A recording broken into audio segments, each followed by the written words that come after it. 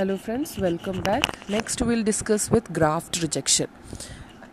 We can see that as a name indicate, it is the rejection of the graft or a transplant by the recipient, and we can see that it is nothing but it is a part of acquired immune response.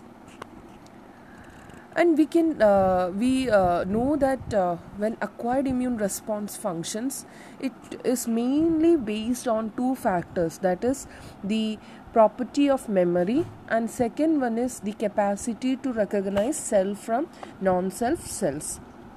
And this ability to develop a kind of graft rejection or develop this adaptive immunity depends upon the transplantation antigen. So before we move on, we should know what is transplantation antigen. By the name itself, it's very clear the antigens which may be present on the transplant. So transplantation antigens can be of two types, that is the ABO blood groups and the HLA antigens, human leukocyte antigens, which are the main reasons which develop this kind of rejection. So I repeat, graft rejection is nothing but the rejection of the newly transplanted or the graft by the recipient. Second thing we should be very clear is that this graft rejection is being carried out in the normal way as a normal immune system does when a foreign body enters the system.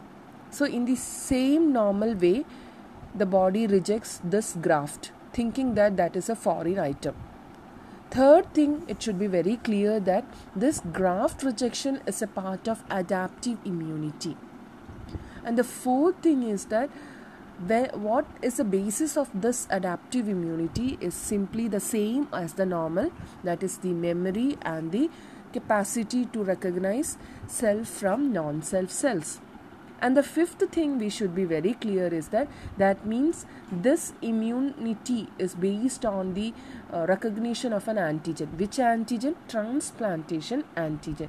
So there are two types of transplantation antigen, that is ABO blood groups and the HLA antigen, human leukocyte antigen.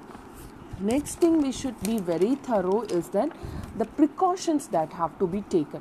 So it is very clear that there are some transplantation antigen which may cause severe transplant rejection or graft rejection. So before we go for any transplantation, normally the typing and cross matching is being done, especially in the ABO blood group, because it is highly essential that if the ABO blood grouping is not done, if there is a mismatch, it may lead to severe graft rejection. And it is believed that the ABO system is present not only in the blood cells RBC but also on the inner lining of the blood vessels. So if we transplant a new organ, in that maybe it not only have the blood circulation but also the blood vessels. So that endothelium is also having the ABO system. So a compatibility should be done before any transplantation should be done. Second is that a cross match test is also done. A cross match means it is a test to identify if the recipient have a preformed immunity towards the donor. That is, already if the recipient is having the immune system or antibody against the donor, then that is that donor cannot be donor's organ cannot be taken as graft, because as and when that graft is placed, the body may reject the graft. So that is known as cross-match test. For that test to be performed, what is done is that the patient's, that is the recipient's most recent serum is taken, and the donor's peripheral blood lymphocyte, the donor's lymphocytes from the peripheral blood is being added into it. And if that causes if that shows a positive cross match, it shows that the patient already have the antibodies against the the donor. So what happen is that if that donor's organ is transplanted, it will be rejected. That for sure. So thank you.